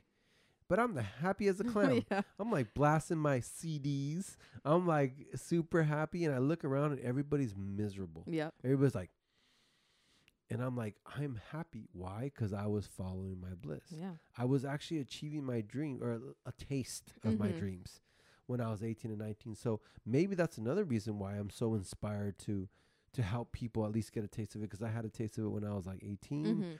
You know, I'm getting a little taste of it now, you know, and I know that most people don't do that. You know what I mean? And I know that when I was pursuing this job, this internship in the NFL, everybody was against me, even my own parents. Everybody was telling me not to do it. I'm chasing an impossible dream. They're never going to hire me. Why would they want you? And then when I got it, oh, look at, oh, congrats. Yeah, I always knew you could do it. Yep. So I learned that very young, right? Not many people get that. So I just want to share stuff like that. And by the way, my clip on how to get an internship in the NFL is the #1 most watched clip on this channel to date. I think we're over 4,000 views now. Yeah. So it just shows that people do want to hear and learn about something amazing like that, right? But I don't know. Do you have any thoughts about following your bliss and finding your purpose? I feel like I'm still trying to find the pathway. Like I feel like I'm on a road and there's just so many different directions and I just don't know which one I want to go down. I don't know what it's going to entail when I choose one and I don't want to make the wrong choice. I just feel like it's just not like linear for me. Like I'm unsure of which way to go and like how to figure it out. So there's a quote that I love. I'm probably gonna kill it because I haven't seen it in a long time. But it says, "There are many things that will, inspire your mind, but very few that will inspire your heart. Pursue those." So the best advice I could give you is, don't use your brain, use your heart. Too many people. So the brain has all the objections, by the way. Yeah. The brain has all the no's. It has all the fear. It has all the worry. Why? Because its sole purpose is to keep us alive. Yep. Right? It's like none care. Yeah. If you're like some of my friends who are adrenaline junkies, Psychos. maybe that part of their brain broke because they're like jumping off cliffs and almost drowning and doing all this crazy. Oh yeah, stuff. my brain will be like, girl. Yeah. So maybe that brain's a little not working that properly as far as keeping you alive. But I mean, I do appreciate them too because they say, hey, you know what? It's more just about not living in fear for them. Yeah. Like they do not want to die, but they're not going to let fear stop them. Mm-hmm. If they die, they die, right? So our brain is designed to keep us alive. But I believe your purpose, your dream is put in your heart by God, by universe, by Allah, whatever you believe, and it's there and it never changes, right? Mm-hmm. So I think if you're still wondering, you need to figure out a way to shut off the brain and listen to the heart. And I think the heart will tell you. Listen to your heart. Yeah, there you go, right? I'm not a singer, so I don't want to lose like a bunch of subscribers. We just got to 300. Woo! Yeah. Hey, it's a small milestone, but I appreciate it. You know what I mean? And because I know we're not stopping there, right? But yeah, I'd say try to listen to your heart. I think that, and sometimes we have to shut the mind off, and that's super difficult. That's hard. Yeah, that's why they say meditation is so powerful because that's how you kind of you don't shut the mind off, but they say it's like the mind's like the freeway and cars are going, but you instead of being in the car, you're like on the side of the road, and you're kind of just looking at the cars. I see. And going, Because like you're in the car, you're like, oh my God, am I gonna crash? Where am I going? No, I gotta make it. But then you're outside the car, you're like, oh, look at that car. Oh, I wonder why that person is doing that. So that's kind of like what meditation does. Oh, so interesting. I would just say maybe follow your heart. It might take some time, you know what I mean? But anything that gives you energy, anything that gives you excitement, anything that gives you like the little butterflies in your gut, because your gut actually is like, they say it's like guardian angels. Like when I mean gut is like your intuition. Like you must follow that. Like people that make a lot of mistakes, the ones that don't listen to that. It's like the little thing saying, nope, don't do it. And you're like, nah, I don't know. Let me try it. Okay. You know what I mean? But listen to your instincts, listen to your heart, listen to what when you get excited, right? And, the best example I could use, and then we'll switch topics and we'll kind of wrap it up, is kids, when they have to wake up for school, sucks. Blech. They don't get up. I hate it. But Saturday morning cartoons. Oh, give me up. Oh my I'm God. up. You're up at 5 a.m. I'm waiting. You're the first person up. Pokemon. Why? I was up. I was ready. Because that was your heart. That was your highest excitement. Right. Like you could get up at 3 o'clock in the morning, right? But to get up at 7 the next day to go to school, oh my God, it's miserable. It sucks because that's not your highest excitement. Kids are following their bliss on Saturday morning cartoons. They're not following their bliss on school on Monday through Friday. True. Does that make sense? Unless they love school. There's some. I mean, there you go. There's Maybe. some kids that are like that, you know. Yeah. And they love school and they're up early. They're the good students and all that. And it's great, right? All right. Nerds. You said it, not me. Right? All right, so let's just talk real quick about the Olympics because that's going on right now. Yeah. The 2020 Olympics is going on in 2021. Right? Yeah. Tokyo 2020. For me, the Olympics used to be something super exciting. The whole family would watch. The whole world would watch, right? Yeah. And, I know we talked about this, but it just seems like this year is kind of weird. Like the excitement's not really there. it's just kind of like happening, but it's not really. The Yeah. media's not really talking about it too much. Yeah, and like the stadiums are pretty empty because Japan's like Yeah. on crisis mode with COVID, and Yeah. I'm just like, it's just like, and like this year, so I used to watch it every year with my best friends, right? I would go over, we'd like all get together and watch it, and like, you know, I have come to, you know, I'm not a huge fan of the USA, just like politically and, you know, what we're doing, but man, when the Olympics, I'm just like, yeah, like Yeah. America, we're better than all of America. you. Yeah. But and we would sit down, but this year my best friends moved to Texas, so I don't have them. And I'm just like watching them, and of course like I love the athletes, like they're amazing, but it's not there, like the excitement, the like anticipation, like you know, all that kind of like stuff. It's just like not there for me for some reason, and I don't know what it is. I don't Yeah. know. I don't know if anyone else is feeling like that, but it's different. Yeah, it's weird. I don't know if you guys are feeling that way. Let us know. Leave it in the comments. But yeah, I think so. I talked to one of the. I mean, I didn't talk to one. I saw one of the athletes. You talked to them. Yeah, yeah. No, the girl who won the taekwondo, the Oh, first yeah, yeah. gold medal in Mhm. so long, right? And she was like super fired up. But then they interviewed her the next day, and they're like, "Oh, how do you feel? Were you nervous?" She's like, "Eh." She's like, "Well, I qualified a year ago, so it was just kind of like this weird feeling. Like, are we gonna do it? Are we not?" So Yeah. so there was like no nervousness because it was like, "Oh, we're finally doing this, right?" So maybe it's like the buildup is not there because it should have been last year. And Yeah, I then, wonder like how different it is for the athletes, like to have waited a whole year. Like, you know, you're probably like all psyched, like, woo, and then it's like, just kidding.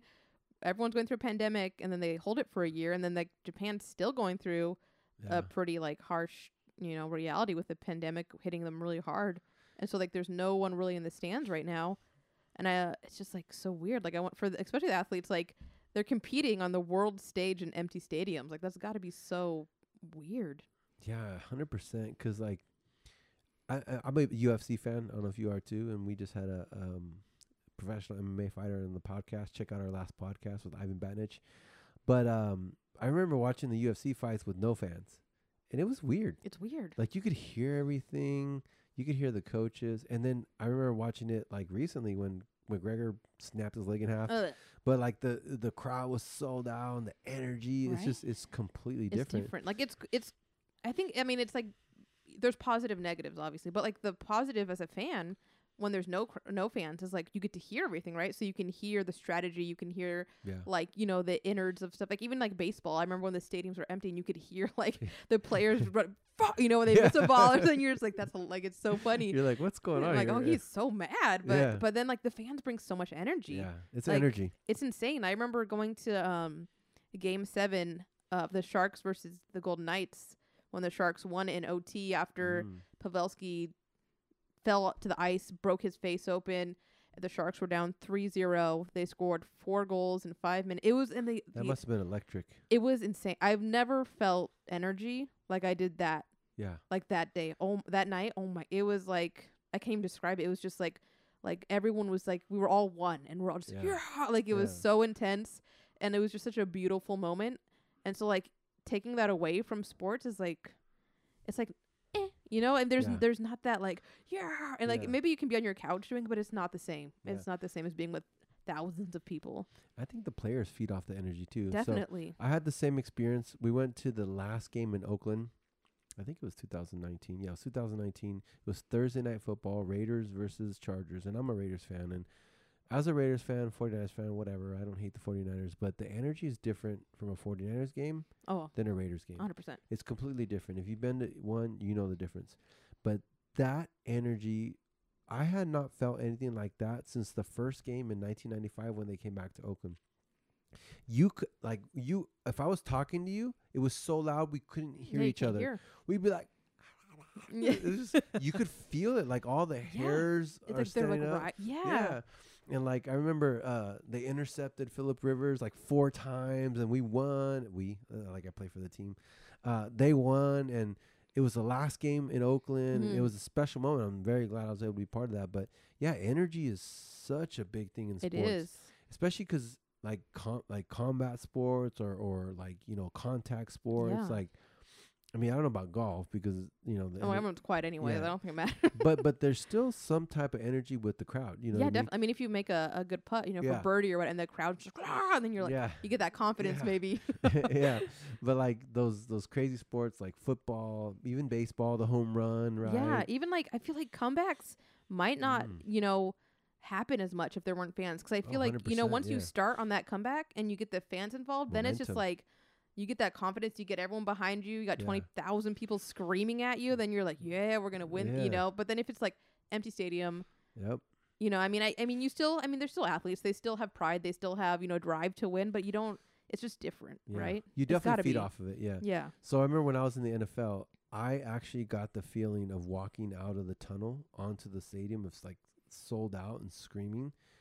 So it is the most amazing feeling. Like you walk out the tunnel and all of a sudden you hear, and like you're just like, whoa. And I'm just like a little intern, right? Yeah. And I'm like, I can't imagine what it'd be like to be a player, you know, Right? and just feel all these people like just cheering for you and the energy. It's pretty crazy. And right? even like for the Olympics, like a lot of these sports, this is it. Yeah. Like this is their stage. They're not going, to go do archery in front of thousands of people. You know what I Yeah. mean? So like this is their moment, and then there's just like no one there. Like that. Yeah. That must be actually pretty difficult, I think, and maybe that's why it doesn't feel as exciting to watch. Because I mean, obviously they're all amazing athletes, but it's just like I don't know. There's just something missing, and maybe it's just the fans. I don't know. Maybe. Just imagine that. You said something important. Like Olympic athletes, they train 4 years Yeah. for sometimes 10 seconds, Yeah. 30 seconds, one game, one moment. Yep. Like, the gymnasts, like they have 2 tries. And if they mess up, that's it. You You're know what I done. mean? Like you're done. For 4 next years. 4 years. I mean, Yeah. there's like they have the world championships and other things like different competitions, but it's nothing like the Olympics. Yeah. The Olympics is like the cream of the crop. And Yeah. yeah, it is crazy. Like, yeah, I mean, well, I feel for the Olympic athletes. I mean, I'm pretty sure they don't mind anyways. It's Yeah, still, they're still winning medals. yeah, and they're stuff. still winning medals and They're all that. fine. Yeah, but yeah, it's just a different vibe. It's you know? it definitely is a different vibe this Yeah. year. Like I don't know. Like I said, I just remember it was everybody knew, everybody was glued to their TVs. Yeah. Families were watching it together. Right? Like I remember just like figure skating was big. Oh yeah. Gymnastics. I don't even think of gymnastics unless it's like the Olympics, right? Yeah, exactly. Yeah, That's what I'm saying. It's like because obviously like basketball's in the Olympics, but they have the NBA or they have Yeah. like European leagues, but like gymnasts, they have like the world champions, but Yeah. they don't have like a league Yeah, or like archery Yeah. and then like beach volleyball or even like ping pong. You know what I mean? Like there's so many sports that this is their stage, this is their moment, and then it's just like and it's also country pride too. yeah. Like I mean, I even like watching the opening ceremony where all the athletes come Mhm. out, and it's super funny when like you see one country and there's like 2. Yeah, I You know what know. I mean? You're like, oh, Yeah, like poor country, and this Right. other country comes out with like 300 like us, athletes. I know Yeah, the yeah. Americans. I don't, and also like, not to get political, but having someone that I truly despise as our president for 4 years and kind of just put our name in the dirt, across the world, gave us kind of that. Mhm. Made us look pretty bad to everyone across the world. I don't feel like I want to be that patriotic right now. I'm like, we're still kind of recovering from the damage I feel like he did to us. So I'm just like, I Yeah. don't know. Like, But I think we need people to rally behind the country now. You know what I mean? well, yeah, we need change and we need to Yeah. show that that's not who we are. So I'm not partisan. I'm Democratic sometimes and Republican sometimes because, being in the financial industry and Mm-hmm. seeing successful people, business owners, I understand the Republican view of business. Yeah. But then I just, like you said, I didn't like, this was my big thing with the last 4 years was I didn't like the division and the hate. Yeah. As a country, we were not built on that. You know what I mean? Mhm. Like this is like the land of the free, the home of the brave. It's all immigrants, unless you're Cherokee or Aztec or Mayan or any other Native American, you're an immigrant, right? Yeah. Yeah. So Well, a lot of people don't feel like a lot of people don't seem like they think that way. They think this Yeah. is, our land Yeah. and you're just here on it. Yeah, I get it. You were born here, but you didn't come from here originally, right? Yeah. So I just didn't like the division. I didn't like the, just separation. Like I've never seen this country so It was- divided. Yeah, it was insane. Like, Even families were fighting against I mean, each I other. fought my dad pretty much weekly. You Yeah. know, my dad is a business owner, right? Yeah. So I'm definitely more liberal, So obviously he was, and he was for Trump. yeah, And I was just like every day I was like, did you see what he said? yeah. Did you see what he did there? Yeah, You think that's okay? yeah. And he was just like, well, he's a good businessman. I'm like, Yeah. is he? Yeah. You know, But as a businessman, that's all you care about I'm is your just like, bottom line. I was like screaming my head off. Woo, family times. Yeah. And that's what I mean. Like even in previous Republican administrations, families were not being ripped apart. Yeah, it was nothing like, okay, Yeah. like Bush, oh, yeah, whatever. Like Yeah. he's, I mean, whatever. He They was- destroyed Iraq for no reason and destabilized the Middle East, which is not a good thing. terrible. But families were not fighting against each other. You know what I I mean? guess because it wasn't on our soil, maybe. Like when Trump came, he was just being a little a-hole to like the US, you know? Yeah. Like it was like us being, and I was like, like I don't Yeah. know. I think it was just like he was so gross Yeah. in every sense of the like I don't even know if he's a good businessman. Okay? Like I don't know. He's been bankrupt a lot. His dad gave him money. I don't know his whole like thing, yeah. but he was a terrible person. Yeah. And it's just like, how can you let someone who is so terrible of a human being, you know, have such a high standing in our country, like the highest you can get? And he's out here making fun of like disabled people. Yeah. He is degrading women, Mm-hmm. and it's like and that's only two. Like you could probably have a list. We could probably talk about how terrible things he said for like another podcast, but it's just like I just don't get it. I don't Yeah. get it. I usually stay away from politics and religion, but yeah, I'm at, like I get it. Like it was not a good look for our country. Our country was admired most of the time Mm-hmm. by the world. We have our faults. Like, Yeah, no one's America's perfect. not perfect. Yeah, But when you look at the whole world, America was looked at as the model country, like one of the best, like the most powerful, best economies, all that kind of stuff. And then for a while, we were just looked at like, what the hell are you guys doing? You know yeah. what I mean? Yeah, like you guys good over there? Yeah, like is everything okay? You know, like And we're but- just, and all of us are like, no, help.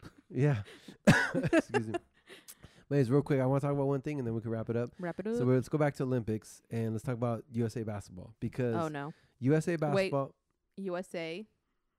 men's basketball. Thank you. Sorry, ladies. Don't. By the way, we say, "Oh, USA soccer sucks," and yeah, let me rephrase that. Women's soccer dominated. It still dominates to this day. Yep. The men, they're getting better actually. They're like yeah, they are. Now they're getting better. They're okay. Yeah, yeah. They yeah. got We'll give it to them. Christian Pulisic. Oh, yeah, they call yeah, him Captain. Pulisic, yeah, yeah. Pulisic, Captain America, right? Yeah, yeah. So we'll see what happens in the World Cup next year. I'm Yeah, excited I mean, for that. well, the U.S. women lost to I know they just Sweden lost. 3-0. Yeah, they got whooped. But then they came back and they said, okay, we ain't having that. And they beat Yeah. Australia 6-0. So Sometimes a loss is good when you've Yeah. been winning for so long. they needed that, I think. Yeah, 'cause I think they they were needed humbled. that. Yeah, Yeah, because it was like, they're always looked at like number one. They're number Yeah. one.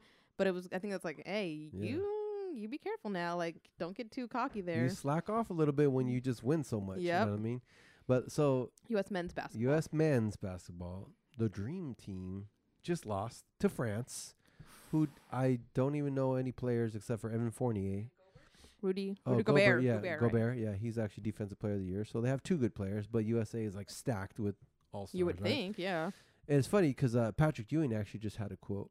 He said, "I feel bad for the teams now because they grew up watching us dominate the world, but the world has now caught up," Yeah. which is true. Look at Luka, Yeah. arguably the best young star. He's amazing. Giannis, two of the best young players in the Yeah. NBA. The guy that just won the championship, he's from Greece, Yeah. originally Africa. Luka is Slovenian, and he Mhm. just had more points than like 7 of the like all the starters Yeah, in they- USA. He had like 48 points, 10 rebounds, 5 assists, and it's like a different brand of basketball. Anyways, It's good right? though. It's Yeah. good. I like that. Like I want to see that in like women's sports too, like women's soccer. Like a lot of countries don't have the funding that the US has. That's why the US is dominant, right? Because they Right. have all the funding, they have all the money to go, but a lot of countries don't support their women's sports like that. So I think it's good. Like it brings more competition, it brings like more fun to watch. Like it does, like it's sad seeing the US men basketball team lose. Yeah, they lost twice already. They lost to Nigeria too. It's like, but it's fun because you're like, oh wow, there's actually like Yeah. competition. Like that's what the Olympics are about, right? You want to see countries compete, not just They know just one. get whooped. Yeah. Yeah. So I think it's interesting. It brings a new dynamic, to the sport. I think that actually says a good thing about the NBA though, because the NBA is truly worldwide now. Yeah. Because I think that's why we dominated so much in that sport, because the NBA wasn't that popular worldwide. Because if you think about popular sports in the United States are football, baseball, basketball, hockey. Popular sports nationwide: soccer, soccer, soccer, and soccer. Right? Yeah. Football, tennis, and track and field. Like, nobody cares about track and field in the U.S. I know. But I'm in Sweden, and they're watching it like it's the NFL. Wow. And I'm like, really? You guys watch this stuff? You know what I mean? So I think, honestly, it's funding, and it's also which sports are dominant in the country, right? Yeah. But and I think that's kind of why men's soccer has not caught up yet. And I think it's starting to. Yeah, it's getting there. Because soccer is big now, even youth sports and all that stuff. Yeah. But I think it takes multiple generations for a sport to become like a big thing, right? And I think that's why we have Pulisic now, or how do you pronounce the name? Pulisic. We have Pulisic. We have, they call him Captain America. He is actually playing for Chelsea. I didn't even realize that. He's like the first American born to be actually brought over to play for a huge international club. Is he? Yeah. It was like Clint Dempsey or Landon Donovan never did that? But I don't think they were brought over like I read his Wikipedia. It's something like, it was a $70-something million buyout. Oh, I see. So they were brought over, but they weren't bought out for almost $100 million. To get over there, yeah. So they bought him out for $76 million. He was the youngest captain of the USA team, I think. So I guess my point is the US is now starting to produce superstar soccer players. Yeah, right. They're finally catching up. And don't get me wrong, there's been some good ones like Dempsey and all the past Donovan. I don't want to diss the past players, but it was like one. You know what I mean? Yeah. And they were great for USA, but when they went internationally, it wasn't like the Ronaldos or the Messis or the Kylian Mbappes of the world. Yeah, right? yeah. So yeah, I think now because the last 3 generations have become more soccer focused, football. I think now hopefully we're gonna start to produce some superstars in the soccer world, and hopefully in 2022 the USA actually makes a run. That'd be nice. And does something pretty good, because I think, I mean, I can just imagine, like, I had a vision of like USA soccer like making this huge run, and Pulisic and they got this other guy. He's African, but I guess he's on the USA team, right? He's like the best. I think I know who you're talking about. It's like FI something. Well, anyways, he's a really good player, right? So now USA's got some players, right? So imagine if in the World Cup they come and they make this huge comeback and they end up winning or going to the final. How big that would be for USA soccer? Like, that would be huge. Yeah. They beat like the Frances of the world, or the Italy. Well, Italy just came back and won. So the Euros. yeah, they missed the World Cup last time, which was a big deal, right? Yeah. So I don't know. I think that would be great for soccer. Yeah, and that'd be sports. great. Yeah. So, anyways, I think that's pretty good. Yeah. Yeah. I think we had a good time, good conversation, good content. I like that we're, we have different opinions and we can, talk Nobody about gets upset. Yeah, like who knows? We haven't fought on the set yet, Yeah, but like we'll see. like, okay, I'm gonna quit after Yeah, this. yeah. I'm gonna Like, edit your parts out. Like, anybody do videography? I'm just kidding. Let us know. No, In no. the but comments below. Yeah, it was a great conversation. Yeah. Yeah, I think this will be a good episode, and yeah, I think that's pretty much what we got right now. So, any last words? I don't think so. I think we did good, and I hope to, see everyone in the future. And I guess you're going to be seeing a lot more of me as I've taken over as co-host. So yeah, can't wait to produce some more content for you guys. Yeah, and then by the way, I don't know if you guys noticed, we're experimenting with a new set here. Yeah, let us know what you think about our backgrounds. Yeah, let us know if you like it. I know it's a little trippy, a little colorful, but that's just how we are here, right? We want to follow your bliss, right? Yeah. But yeah, anyways, thank you, Jessica. Yeah. Appreciate it. That was awesome. And we'll see you next time. And as always, Follow your bliss. Thank you guys so much for tuning into the podcast. We hope you enjoyed it. Our goal, as always, is to become the #1 podcast in the world. And make sure to subscribe if you haven't done so already. Make sure you share this with 3 of your friends. And if you like our song, our intro song, please check out my good friend Moroni Silva's band, A Dead Desire, on YouTube. That song is called The Mantra. Thanks again for tuning in, and we'll catch you guys on the next one. And as always, follow your bliss.